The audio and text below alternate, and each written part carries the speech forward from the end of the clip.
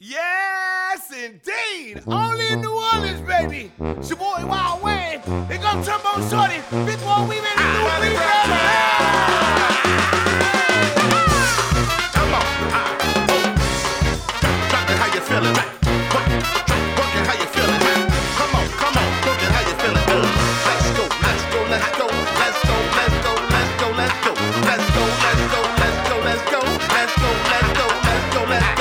on. Drop it, how you feeling? Work it, how you feeling? Come on. I want you to work it, how you feeling? Let me see you work it, how you feeling? And it is official. We are in 2019. It's Wild Wayne Unchained, the podcast. And we got the video cast popping as well. I'm just like really super excited about this whole thing. And I talked about it a little bit, on episode 1. But it feels really good to have an episode 1, because sometimes you have these ideas and you talk about it to death and you don't do it. Right. But, we talked about New Year's resolutions and what have you in episode 1 and about getting those little small victories and facing your fears. And sometimes the fear of failure will keep you from doing things. Well, we have pushed past that. And it's 2019. We about to make a whole lot of noise. Big shout out to everybody that's took the time to subscribe or download the podcast or share the link on social media because it is truly bananas. Yes. Like, I thought this was going to be like that slow ascent. And people are going to have to figure it out because podcasts are not really as in vogue in New Orleans. But, man, I underestimated the public. It's been rapid. Yes, it's been rapid. Not only to myself, because like I said, on the first podcast was my first podcast. But that first podcast was an introduction to a whole lot of people who had never heard podcasts. So we're on this journey together. Yeah. They're listening to their first podcast. Hopefully they'll listen to their second podcast, which will be my second podcast. Right. So we're doing this together. We are maiden voyage. I don't want to say maiden voyage, but the second voyage. Put it that way. Yeah. Second voyage. Today, in studio, and we're at the beautiful Buck Jump Studios. That's right. Uptown, baby. That's right. We have like a super special guest, Mia X. My God, I've known her for like a bazillion years. Like, we came up in this thing together, like coming off the porch in this music game, not really knowing what would happen 25 plus years later. We still rocking this thing. Like, it's humbling, you know what I'm saying?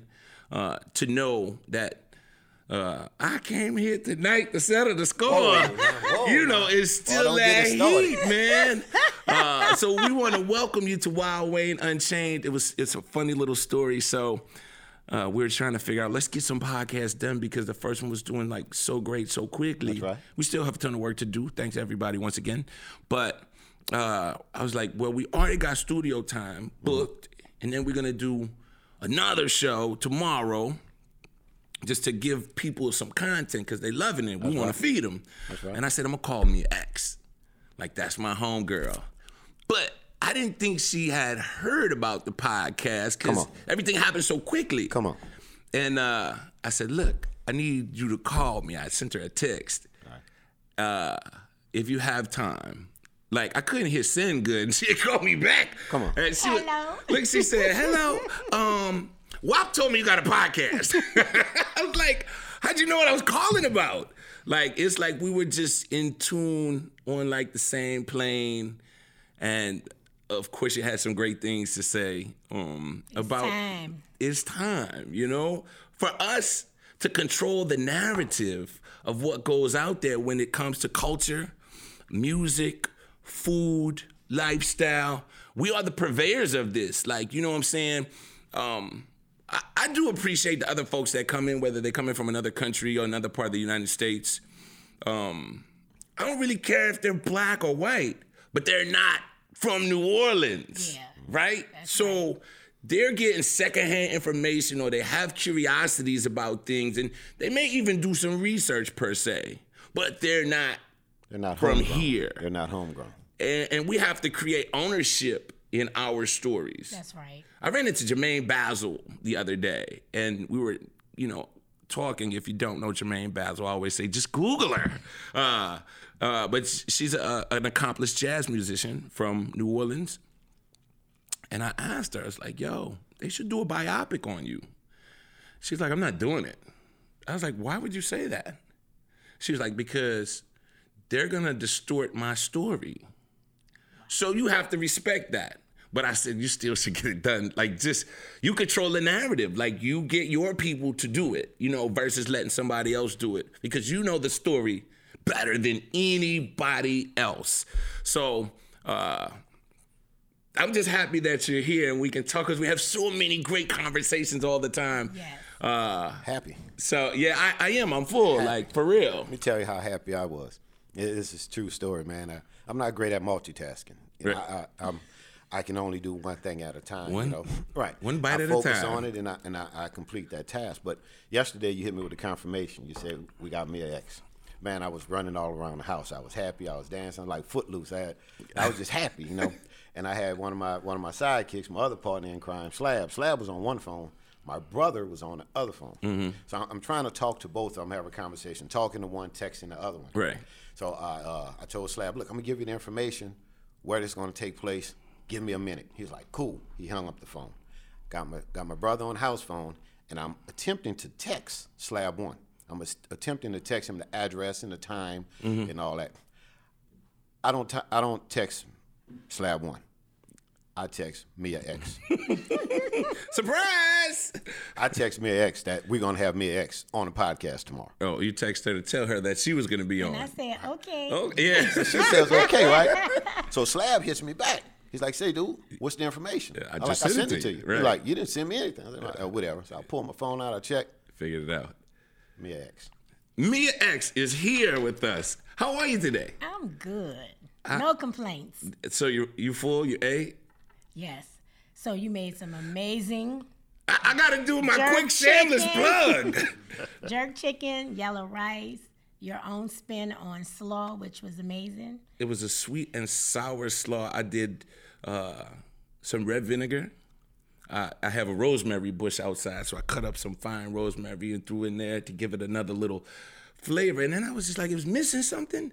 I added some cane syrup, to give it the little balance of sweet versus sour.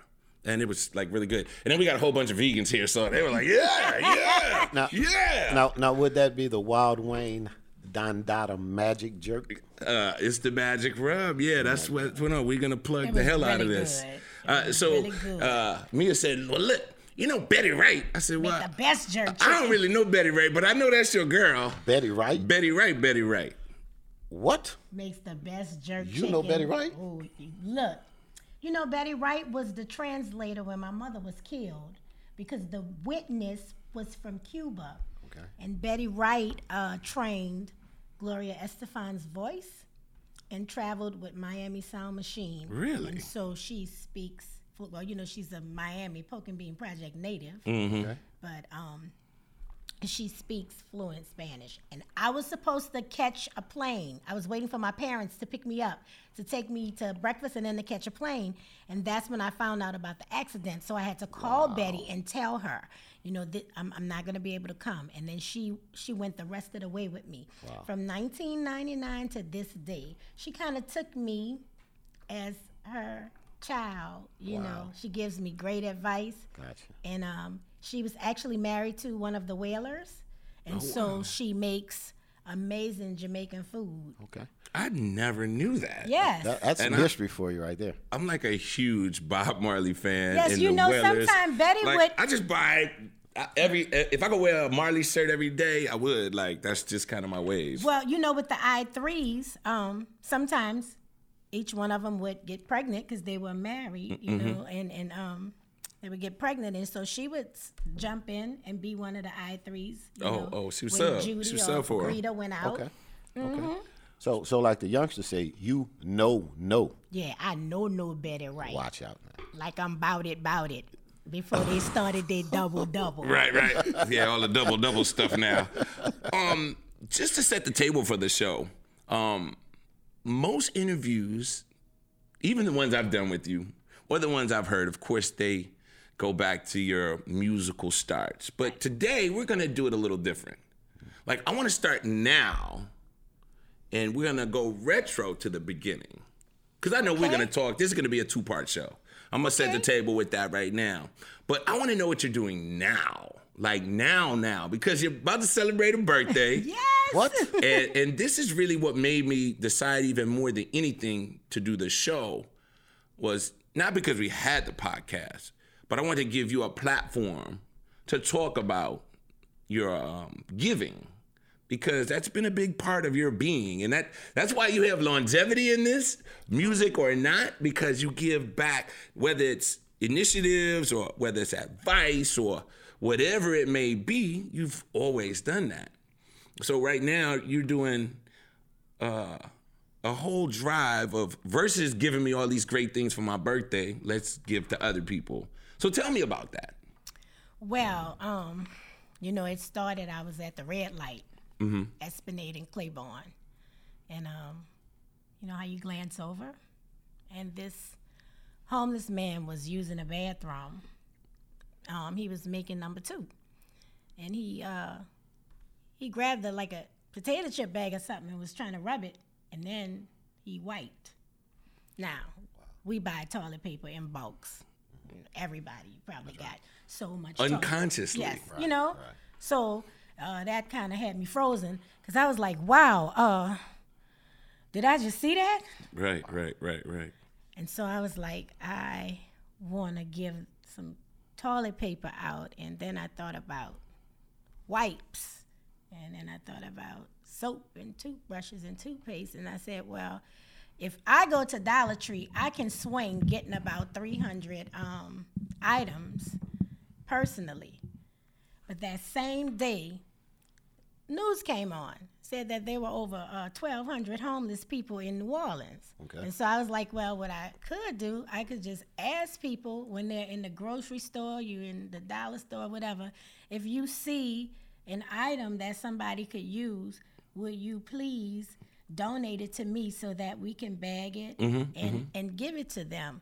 Now, my uncle is Jerome Smith. The city knows him as Big Duck, and he's always The truth. He is the truth. That's right. I told him he should have a biopic too. yeah, he definitely his story is for real. like he was one of the folks that was with the Kennedys back in the days, MLK, and he was a guy that was beaten up, and Frontline. he was still frontline. He was that guy that was not shying away from the battle. Wait, he's 80 and he's still on shy away from the battle. I can still remember when we all came home for the first Katrina rally, and he talked about the children that had been separated from their parents and they were in different states. And he said, and we going to get the children, and if you can't fight, don't even worry about coming. Right. And I was like, Uncle Jerome, but I feel you, my hero.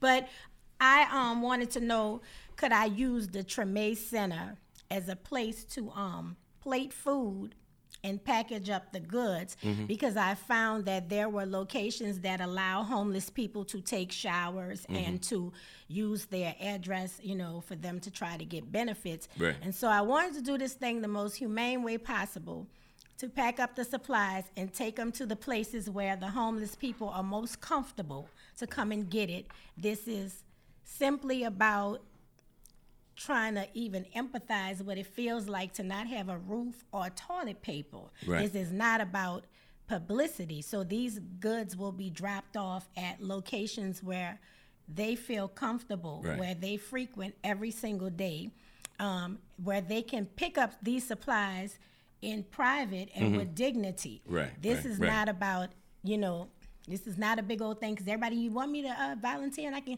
come out there with you, but that's not what it's about. It's not about being under the bridge saying, look at me, and look at us. Right. This is about giving people the basic necessities that we take for granted. So my 49 is about that. You know what? Let me add 49. My 49 is about that. Definitely. No. She's got the fountain of youth in her backyard easily. We know this. We already know this. Real easy. Either that or the cannabis does it, one of the two. But that's another part of the show. Let me get back on track. So you were talking about like basic needs, and something that you mentioned in our conversation was sanitary napkins for women. Because just because you're homeless don't mean your period gonna stop. People always get goods, and they get shirts and socks or whatever it may be. But I had an interview with Teresa Tye, and she was doing a campaign to get homeless people, women, bras. Yeah. Like, these are things we so take for granted. Right. So, we implore the folks out there to drop this stuff off. You know what I'm saying? You don't have to come and make a big to-do and bring a camera team with you and all of that crap. And you don't have to take selfies giving away your goods. Because, that gets a little played to me. We get caught up in that. You know what? Let me tell you how. Where can people bring this stuff? Cessful 5 was kind enough to allow Nothing But Fire Records store to be one of the drop-off points, and so did Shirani from Peaches Records. Okay. They both opened up their businesses as drop-off points. So Nothing But Fire Records is 1840 North Claiborne Avenue. That's right. So that's across from the old Bottom Line. I think it's a Hangover bar now. Right. So Peaches is on Magazine now. Magazine and Napoleon. The old Woolwork building is now Peaches. And also, I'm going to be at the Treme Center early in the morning because there are some people that said they would just like to come over to the center to assemble. Morning. Yes, to help assemble with their goods as well. What morning? What day? January 9th. Actually, on my birthday. So this is what's going down for my birthday. I remember I had a baby. I was a teen mom. I had a baby in Charity Hospital. And I had a seizure prior to delivering. What I remember, I was laying in the bed. I'm 18 years old. And this doctor and these students that I never met before, they were standing over my bed and they were saying, black female, 18, seizure, pre-eclampsia. And then they took the cover off me and everybody was just like looking, and I was afraid and groggy, but I felt like a science project. And so I didn't want this thing that I'm doing to be publicized in a way that everybody was going to put cameras in these people's faces, because I will never forget that moment when I was 18 years old and I'm like, that's not the doctor that delivered my baby. Who are these people? Which I do understand that the students would make the rounds and the doctors would tell them about each patient, but it was very intrusive. Right. So I can only imagine, if I don't have a toothbrush and I don't have clean clothes and I don't even have anywhere to lay my head, I can only imagine what that feels like for somebody to say, hey, I'm giving you some food. I'm giving them some food. I'm doing good. That's really weird to me. So it's just a society we live in now. But I'm from the beeper payphone era, and I'm analog. I'm just letting y'all know I'm analog, okay? I'm the 2-track. So you know what? That's interesting, because that's what I want to know. Where did this seed come from for Mia Young? Because not everybody does these type of things so effortlessly. So when they do, it lets you know that seed was planted somewhere. Because greatness, you can't make greatness. It is. You can't make charismatic. It is. Absolutely. I believe that. So tell me about your humble beginnings. Because I'm 7 Ward down, right? Yeah, me so, too. I fly that flag all the time. Hard heads. Yes, Hard heads. We really are. But you know what? Where did you grow up? I grew up in the 7th Ward on St. Anthony. And by the way, if you don't know what the 7th Ward is, Google it. Between Roman and Prayer. Funny thing happened. There was a membrane attached to my face. And a veil? from my face to my... They call it a veil. But okay, I'm just telling you, there was a membrane. It's the gifted children. What happened, my face was... it was smashed and ugly, okay? It was Whatever. It was I don't believe that. Well, no, to the point where when I came out, my mother didn't want anything to do with me because it was I was deformed looking, and she didn't know what had happened. So they gave her this medicine, Twilight, because she was freaking out. She freaked out so bad at however that looks, and my mom stayed in the hospital for 2 weeks after I was born. So I went home with my grandmother, and then everything was fine. My mom realized my face was regular, Right. My grandmother saved. She said, this was your veil. It looked like a black piece of licorice. And she had it wrapped in gauze, then wrapped in parchment paper, and then in this box. And then she had another little box, and that was my umbilical cord. But my grandmother, she was the block feeder. Okay. Every day of my life, she put 10 pounds of red beans on. Wow. In addition to the dinner that she cooked for us. She had to feed the block. So feed the block. Everybody who didn't have money to eat, and everybody who got off work late, she felt like children, you shouldn't prepare meals at 9 and 10 o'clock at night, but she understood that some people work till 7 and 8 o'clock. So your kids, the whole neighborhood, from front of town and back of town by the St. Aug side, front of town by the Circle Food Store side, they could come to our house every day. The house was never locked.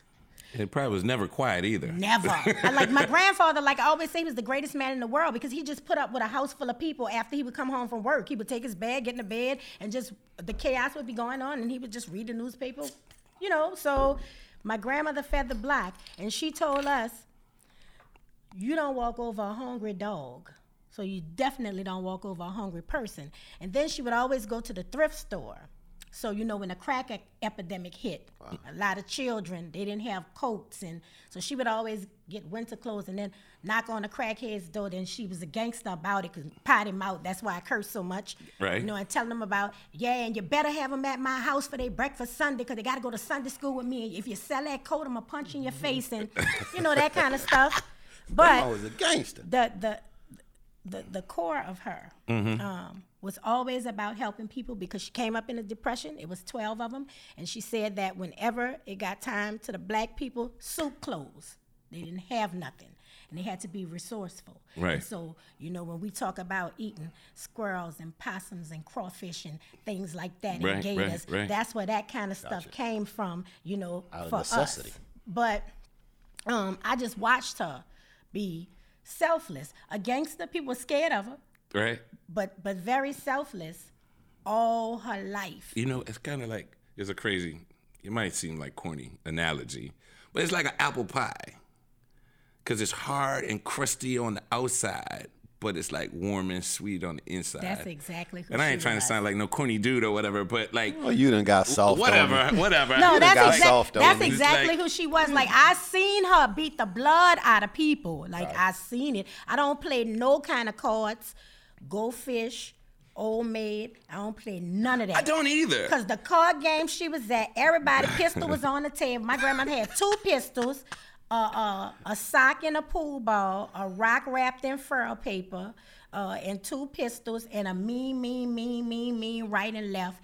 And these ladies were so hardcore. It would be a lot of fighting and stuff at the card games, a lot of gambling, which traumatized me. And I was her road dog, so I was everywhere with her. So you got bout it. Way young, Okay. So bout it is just not a phrase. No. Look, let me tell you something. People used to borrow money from her, and she had a sack of bullets. She had these shelves on the side of the bed. So she had a sack of bullets, and she would take the sack, and she'd give you the money and look at you and dig in. Catch this, baby. If you don't bring my money back, you're not going to catch the next one. And so, for About It, since there was no script, Right. I thought that it would be really cool to do that, because there was no script, and I just thought it would make for great cinematography. But everybody that borrowed money from my grandmother already knew where that line, what that was hitting for, Right. So, that's why the whole, when me and Skull was playing dice, that's where that whole little setup came from, because this is what she did. But aside from all of that, she was a warm, giving person. She wanted to make sure everybody had something to eat. Right. Because she said they went to bed hungry a lot of times. And she wanted to make sure, they were warm and they were clean. And everybody slept at our house. It was like Pallet Central. Just makeshift beds, get in where you fit in. Right. So, what I'm doing now, my cookbook is called Things My Grandma Told Me, Things My Grandma Showed Me. And it is a cookbook memoir about me and her life, because she would say stuff to us as little girls, and we took those things with us. We get ready to go out, we dressed up when Discovery was popping. That's right. We looking all good, everybody fixing their clothes. We get ready to leave. Y'all be careful. And don't be running out here stupid, giving your ass away like Halloween candy. So, saying things like that, and she would say these things to anybody. Soon as you met her, she didn't give a damn who you was. She probably was going to say something way out the box. So, you get the door and you say, look, my grandma, she be cursing. Right. You had to prepare them. Saying stuff, Right. and we coming inside talking to her. We crying. This one don't want to be my friend. They don't want to play with me. You don't have to kiss their ass. You kiss enough ass and eventually your face will smell like shit. So these things, Truth. things my grandma told me, things my grandma showed me. By the time I was 5 years old, I could butter the toast. Mm-hmm. I could scramble an egg. By the time I was 8, I could fry chicken. That's my first war wound, 1978. Your fire was too high. What I told you about that? At 8. 8. They have grown women today that can't fry chicken. But see, my grandmother, a lot of times when I look at the Asian culture and I see like the little children, 5, working the register or doing things, I think about my grandmother, because she didn't have limitations on age. I have a cousin. She was born with a rare form of arthritis, so she has no joints. So her hands are straight. This doesn't bend, this doesn't bend. No knees, no anything. And she has a college degree. She's an excellent cook. Because my grandmother used to say, scoot. She would take a butter knife and tape it up to the fork and to the spoon as an extension, and she can bend really well. No, you're going to feed yourself. You like shrimp? No, her hands was kind of turned. You're going to feed yourself. You're going to peel the shrimp. My cousin is such a dope female. I look at her and I look at other women who complain about things, and I'm like, nah, see, TDB is living in her own house with a degree, and she go to work every day, and she cook for herself every day, and her home is immaculate. My grandmother was like, you gonna do everything everybody else doing, and you ain't gonna ask nobody for shit. No excuses. They gonna be around here talking about you. No excuses. And so, because she did that with us, I just think it's stuck. No matter what my cousins went through, and we've all seen different things. I've had family members that battled addiction, and some of them that had to go rest their head for 10, 20 years. But the things that she taught us, I could see now, and all of us being older, and, we have children and grandchildren. I could see those things manifesting on all my cousins, and she never judged us. It wasn't one of those things. She was a prim and proper grandmother to the point where she did go to church, she did cook, she did clean, but she had a matter-of-fact way about life and a non-judgmental attitude. So first thing I did, wrote the book. For 10 years, I had been on Twitter doing things my grandma told me. Yeah, that was like a whole big old thing. And so, yes, and that the thing about it, whenever she was saying something to us, we was in the kitchen. It had something to do with food. The men had to cook. The women had to cook. She just wanted us to be responsible for ourselves and to empathize with other people because she knew what it was like to be brought up colored and in a depression, and to a family that was French and Haitian, and called Little C's because we was dark. Little C's is French-speaking people of color, and they called us Little C's, the ones that was darker than the brown bag. See, that's what I wanted to know. Like, although you're from New Orleans, that's where you were born, like some of the rich culture and heritage of your family, because they operated a little different. Way different. They were not like the Brady Bunch or whatever. You know, it wasn't nothing like that. And I use that because that was circa the era. But, you know, your mom was like vegan. You know, you were telling me back during that time, and we was all different. Had, you know, Caribbean and Haitian roots and what have you, which kind of gave you a different youth experience. Yes, my youth experience was I can remember my friends teasing me because my mom was a carrot top with hazel eyes, and they thought she was very pretty, and then she started to dread. So when my friends would come to my house, they would say, "What's wrong with your mama? Why she don't have a perm like everybody else, mama? Her face is pretty, but her hair is ugly. She look like a lion. Why y'all have Africa stuff all in y'all house? Why y'all fly African flags? What's wrong with y'all? Why y'all so different?" My mama said, "We can't play with y'all because y'all Africa." That's what they would say. But then around 85, when we were teenagers, many of my friends would come around and they would say, "I wanted to talk to your mama about all those books in y'all house. I want to talk to your mama about her hair." And my mom was always just the coolest lady. You know, she was like, "Well, I grew up like everybody else. I ate pork and I ate beef and, you know, I ate everything, you know. I ate everything everybody else ate." But when she came into the knowledge of self, she wanted to eat to live. Right. And my grandmother never understood that part. Well, the chicken ain't did me shit. That's what my mom would say. And I'ma fry this chicken, and it's just still gonna make the peppers. Right, and then my mom right. would say, "I'm gonna make seafood peppers for you all," you know. And my mom just started a whole bunch of dishes that we were all able to appreciate, and she taught us about the separation of the foods. So there were some pots you couldn't cook certain things in because that was my mama pots, and you would get in trouble. No meat. Right. Don't put No pork. That's my mama pot. That's her stuff. Right. And this is our pots. Right. So even now, when I'm boiling seafood, everything is a separate pot. The turkey's in a separate pot, and the sausage is in a separate pot, and the seafood is in a separate pot, because I'm conscious of who doesn't eat what, and people don't understand. If it's in the same pot, you might as well just go on and suck the pork chop, the neck bone, if it's all in the same pot. So whether you Muslim or not. Yes. So, you know, when they would come to my seafood night, they're like, "You got all those pots going." And I'm like, yeah, everything is separate because of, you know, some people are allergic to shellfish, and some people are not going to eat pork. They're not going to eat beef. They're not going to eat the pork neck bones. They're not even going to eat the turkey necks. But those who are, you know, you got to have something for everybody. But, you know, we a New Orleans family. My grandmother's grandfather, Fernand Jalouk, was a French daddy and a native mama.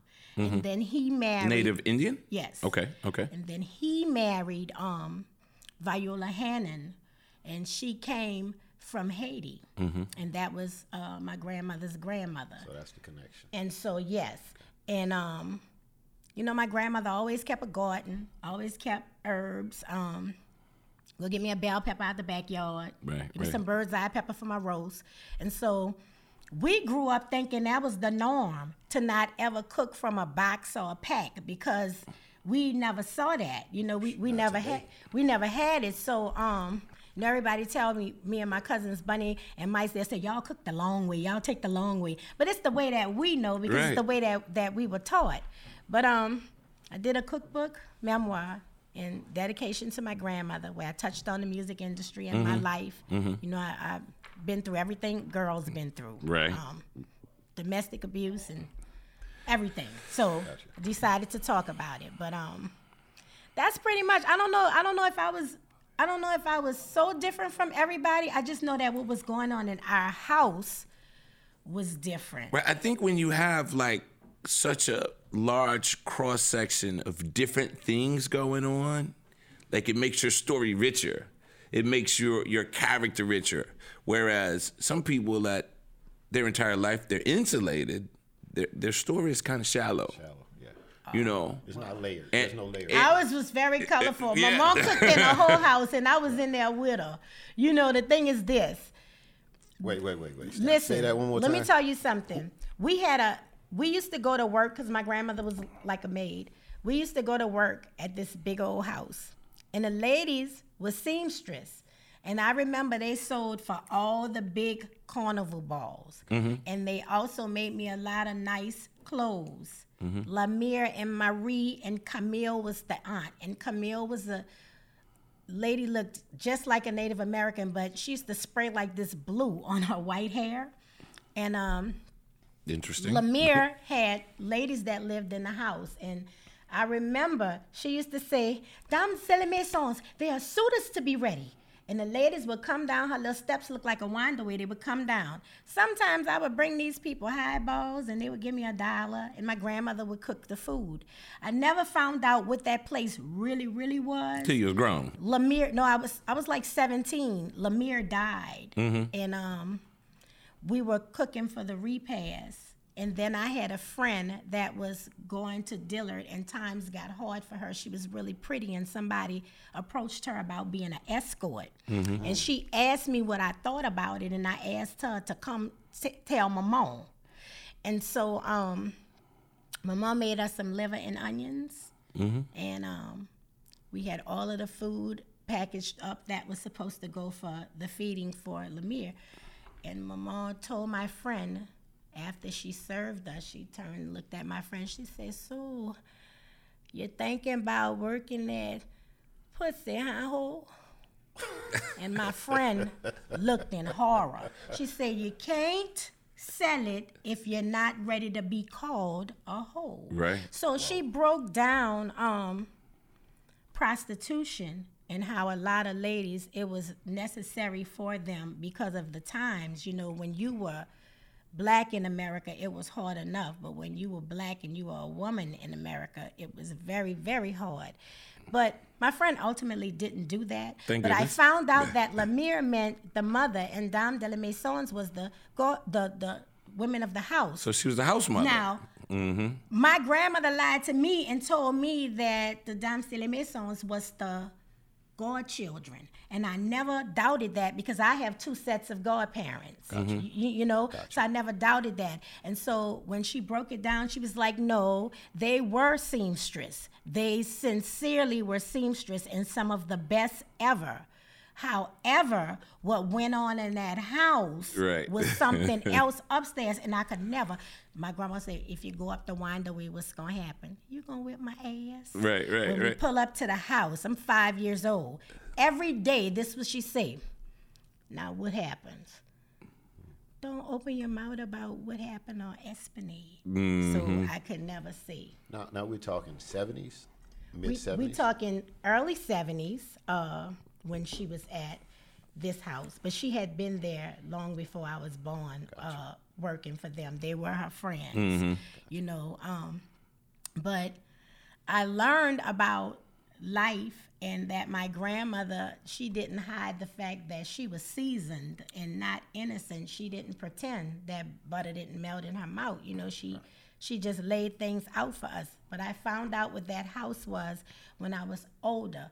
All my life, I just thought it was a lot of sewing going on and Well, that was grandmother protecting gowns the being made because they actually were. What I'm saying is, you wouldn't have never thought, you know, especially me being a child, but I think anybody just walking in, you wouldn't have thought that it was what it was. Yes. You know, and I didn't find out. You needed the password. Right. When my mom said Doris, and I was like, Lois, who is that? And she was like, that's Lamire. I thought the lady name was Lamire my whole entire, I thought that was the name. Not just her title. Right. In New Orleans, you know, you have, I went to school with Jean-Paul Francois, so I mean, what in the world? I didn't think nothing about somebody named Lamire, especially in the 7th Ward. You know, So, there's a lot of weird names. My grandmother was, you know, 7th Ward, right? North Johnson and Gonzaga. Okay. Like right across from Corpus Christi, Cattle Corner. And you know, I remember like as a youth, as a little kid, like being in these shotguns because, you know, the kids usually stayed in the kitchen because that's where my grandma was cooking. Always cooking, making sure everybody was eating. Big box fan in the window. what's it? The big shot sodas in the thick glass bottles. You know, making gumbo zav. They, you know, one time a year, getting the sausage from, was it Vaucanson? And there was another place. And Mules. Right, and there was one other they tell me about. Well, see, that was the only places I know. And the Circle. Yeah. We used to walk to the Circle from there. Yes, walk to the Circle. I used to walk to the Circle. Do you remember this? These green stamp books. Of course. Like when you bought a certain amount of groceries, it's the modern day rewards club. It is, but they fill 'em stamp out. you. That's right. That's right. You It's get like a stamp every you time. had to lick them and Lick stick them them on. and It fill looked the like a book in. bingo card or something like That's that. You could get a pan or something. I remember that. I was such a little kid, but I remember that so specifically. I remember my grandmother doing gray odds. Yeah, to this day Like, I still do. like the truth. Like they were the truth. The most incredible gumbo you ever had. And it was hot sausage in it that didn't have any of that red dye in it. No. Like, They and it didn't- wasn't they Well, that was didn't- the greasy. preservative. That's they before the didn't- preservative. Right, they didn't Before make they the meats preserved were it. totally different. But everything. to your point, I grew up in Shrewsbury. You know, that's my hood. That's where I'm from. You hear me say it all the time. But my dad, his family was from the 7th Ward. I didn't know that. I never knew that. His last name was Rawls. They lived on St. Anthony. No, I know about your 5 home. or No, I'm about 6 to tell you, they live up the street from me about because 5 or 6 blocks off of Claiborne. yeah, they live under the- under the bridge. Let me tell you something. Cause we kind of kin, but I can't tell you how all that go on camera. Okay. But Okay. For real. Cousin. No, for real. But so the Rawls. This is being recorded. There's a reason why I Yes, watch it. yes. So the Rawls, Samela and them. That's your people. That's my aunt. Okay. And your My dad is Keith. Okay. Wait, Keith Rawls is your daddy? Yes, that Boy, is. you better stop. Yes, that is. I Keith mean, Rawls like, is my dad. listen. That's my father. Listen, so he was best friends with my Uncle Wubby. But Duck. no, that's what they called him. Well, his name was Herman Young. Wubby was light, had a big old bush. But your family and my family, you know, they are family. You're gonna make me cry. No, they really are. No, for real. But You're gonna make me I cry. can't tell you till the cameras go off. But your We unchanged. We unchanged. your family and my family, they kin. Your grandfather, he would come outside in his kilt, and he would come outside in his kilt, and I Loved bagpipes. yeah, but What? But no. Let me tell you something. When you saw him, he was straight like a Scottish king, you know, and I would ask him, "You white?" And he said, "What? You look like white people, like my grandma T, because my grandma T, you know, and your grandmother, short with her pretty green eyes, like my mama's." Well, that's the first place I ever ate hamburger helper, in your grandmother and grandfather's house. That's right. See Dorian all the time. That's my family. But yeah, we right we was in the middle of the block, St. Anthony between Roman and Pryor. And your family was St. Anthony between Roman and Johnson. That's right. And it was the overpass. Right under the overpass. When you and I were talking about the homeless, and I Yeah. was telling you that That's crazy. my aunt was one of the first African American police officers in New Orleans. Oh yeah, we did talk about I that. don't know what happened to her, but on the job she went crazy and she started living under the bridge. And that overpass right where your family is, she would be under there, leaned under there. Every day we would come home from school and then we would have to go and tell her, you know, Aunt Joyce, my grandma say come take a bath. My grandma say come get some food. But I know your family very, very, very well. And your family was one of the Creole families in New Orleans that looked every bit of white and never Poisson Blanc. Gotcha. They never Poisson Blanc. They was black people. They never ever, the Rawls, the Romaneks, the Normans, blonde hair, blue eyes, and never Poisson Blanc. Never, ever, ever. Now- they was black people. Now, folks, that I'm gonna go ahead and do this. Like, folks don't always know what passe blanc means because that for means white. pass for white. For there's people listening around the world. Right. So, like, there was a certain amount of people that obviously either had some Indian heritage, but more than likely, it was the whites that had, had sex with some of their slaves, and there were quadroons and there were mulattoes, and they had balls, and it was a lot of different things going on. But like these white young men loved black women. Yes. Right? Who don't? Right. Everybody does. Who don't? And we lit. Right. It was like if you were openly in public with a black woman, it was terrible. It was a scarlet letter. Right.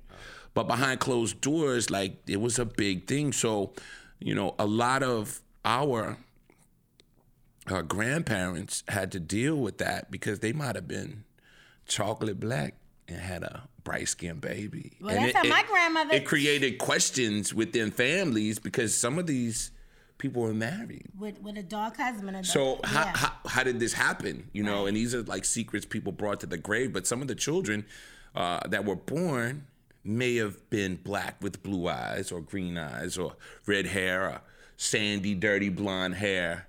And they chose not to live a life as a black person. Right. Because they could get different privileges. Right. Some of them went to other cities. Yes. And just assumed that they were white. It's a lot of y'all black.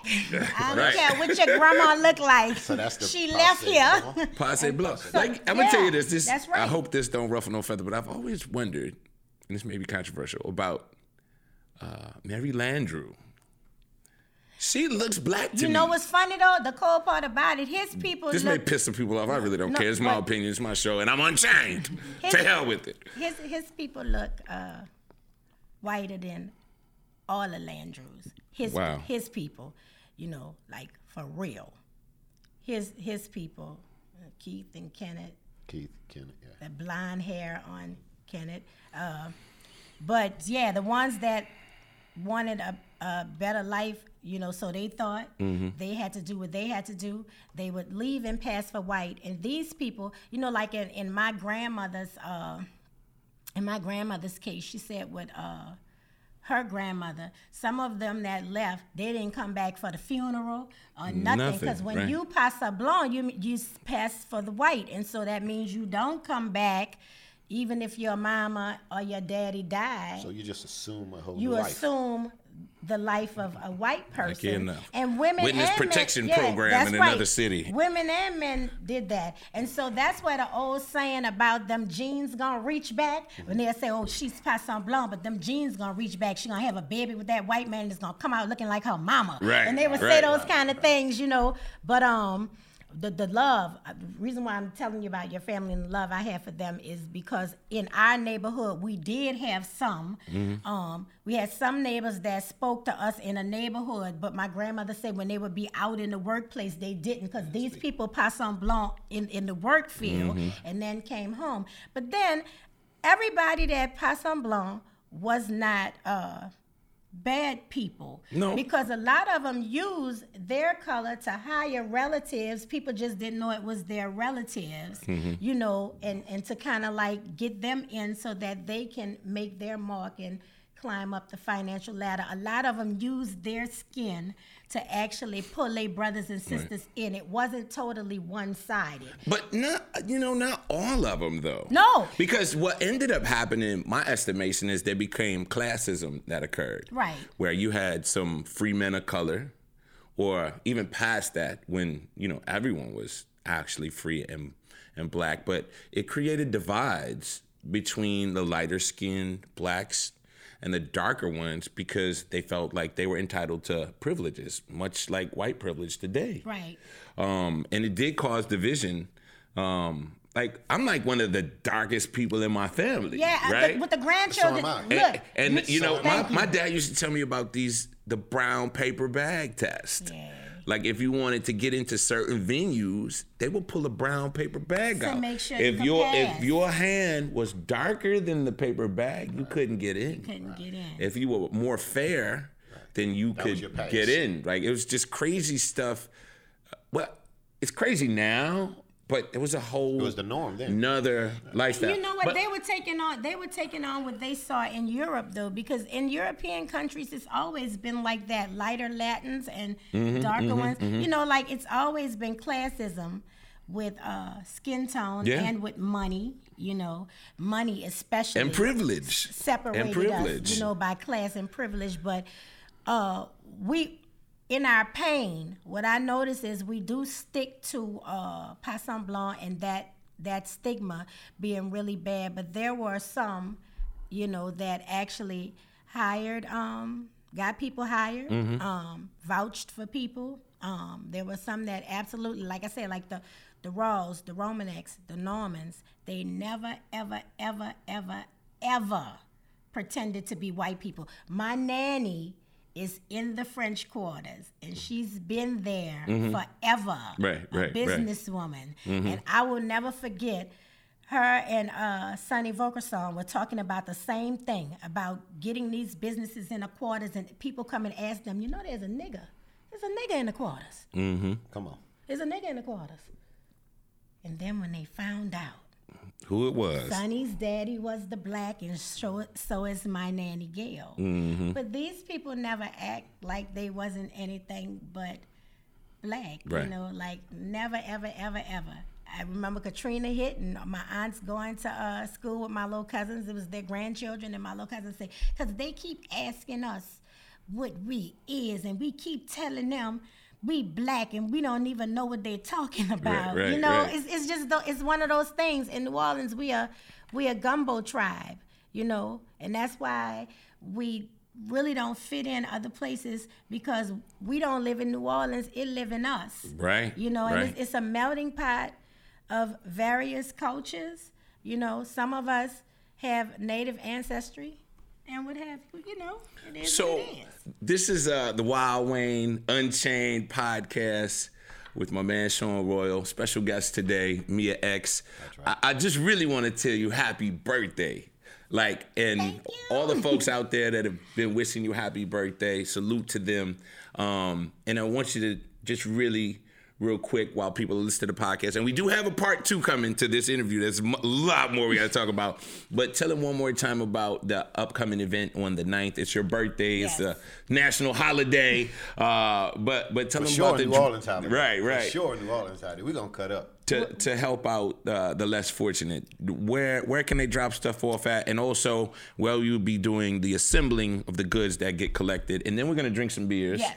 And we're going to eat some of these pickles from Pickled Nola. right. And I'm going to get another piece of jerk chicken. But All right. tell them where they can do those things. Nothing But Fire Records, shout out to Cessful 5, and Peaches Records, shout out to Shirani. They are serving as drop-off points for the goods. Any toiletries or items that you feel someone who has absolutely nothing could use, I'm just asking you to donate that item so that we can fill the bags and make somebody's day. There it is. So it's the Wild Wayne Unchained podcast. Once again, thank everybody for subscribing and listening. There is a part 2 that's dropping next week to this, where we talk about your cookbook, the Whip Them Pots crew, Yes, sir. and your rich musical heritage here in the city with No Limit as an independent artist. And we're also going to talk about the lack of respect that New Orleans urban/black artists get Let's go. of this era, because we're a prize gem in the landscape nationally and globally. Yet the powers that be do not give us our just due. You and Master P and Baby and Lil Wayne and Mystical and C Murder and Frida and so many different people Partners from in this Crime area, and but Weebie and Miss yeah, T South and Coast. Cheeky Black. everybody. Yes. I don't Give want us to leave us. anybody Give out, us but we us. don't get the respect that's We due. don't. And even the DJs, to me, don't get the respect don't. that's due. But we'll talk about that in our next episode.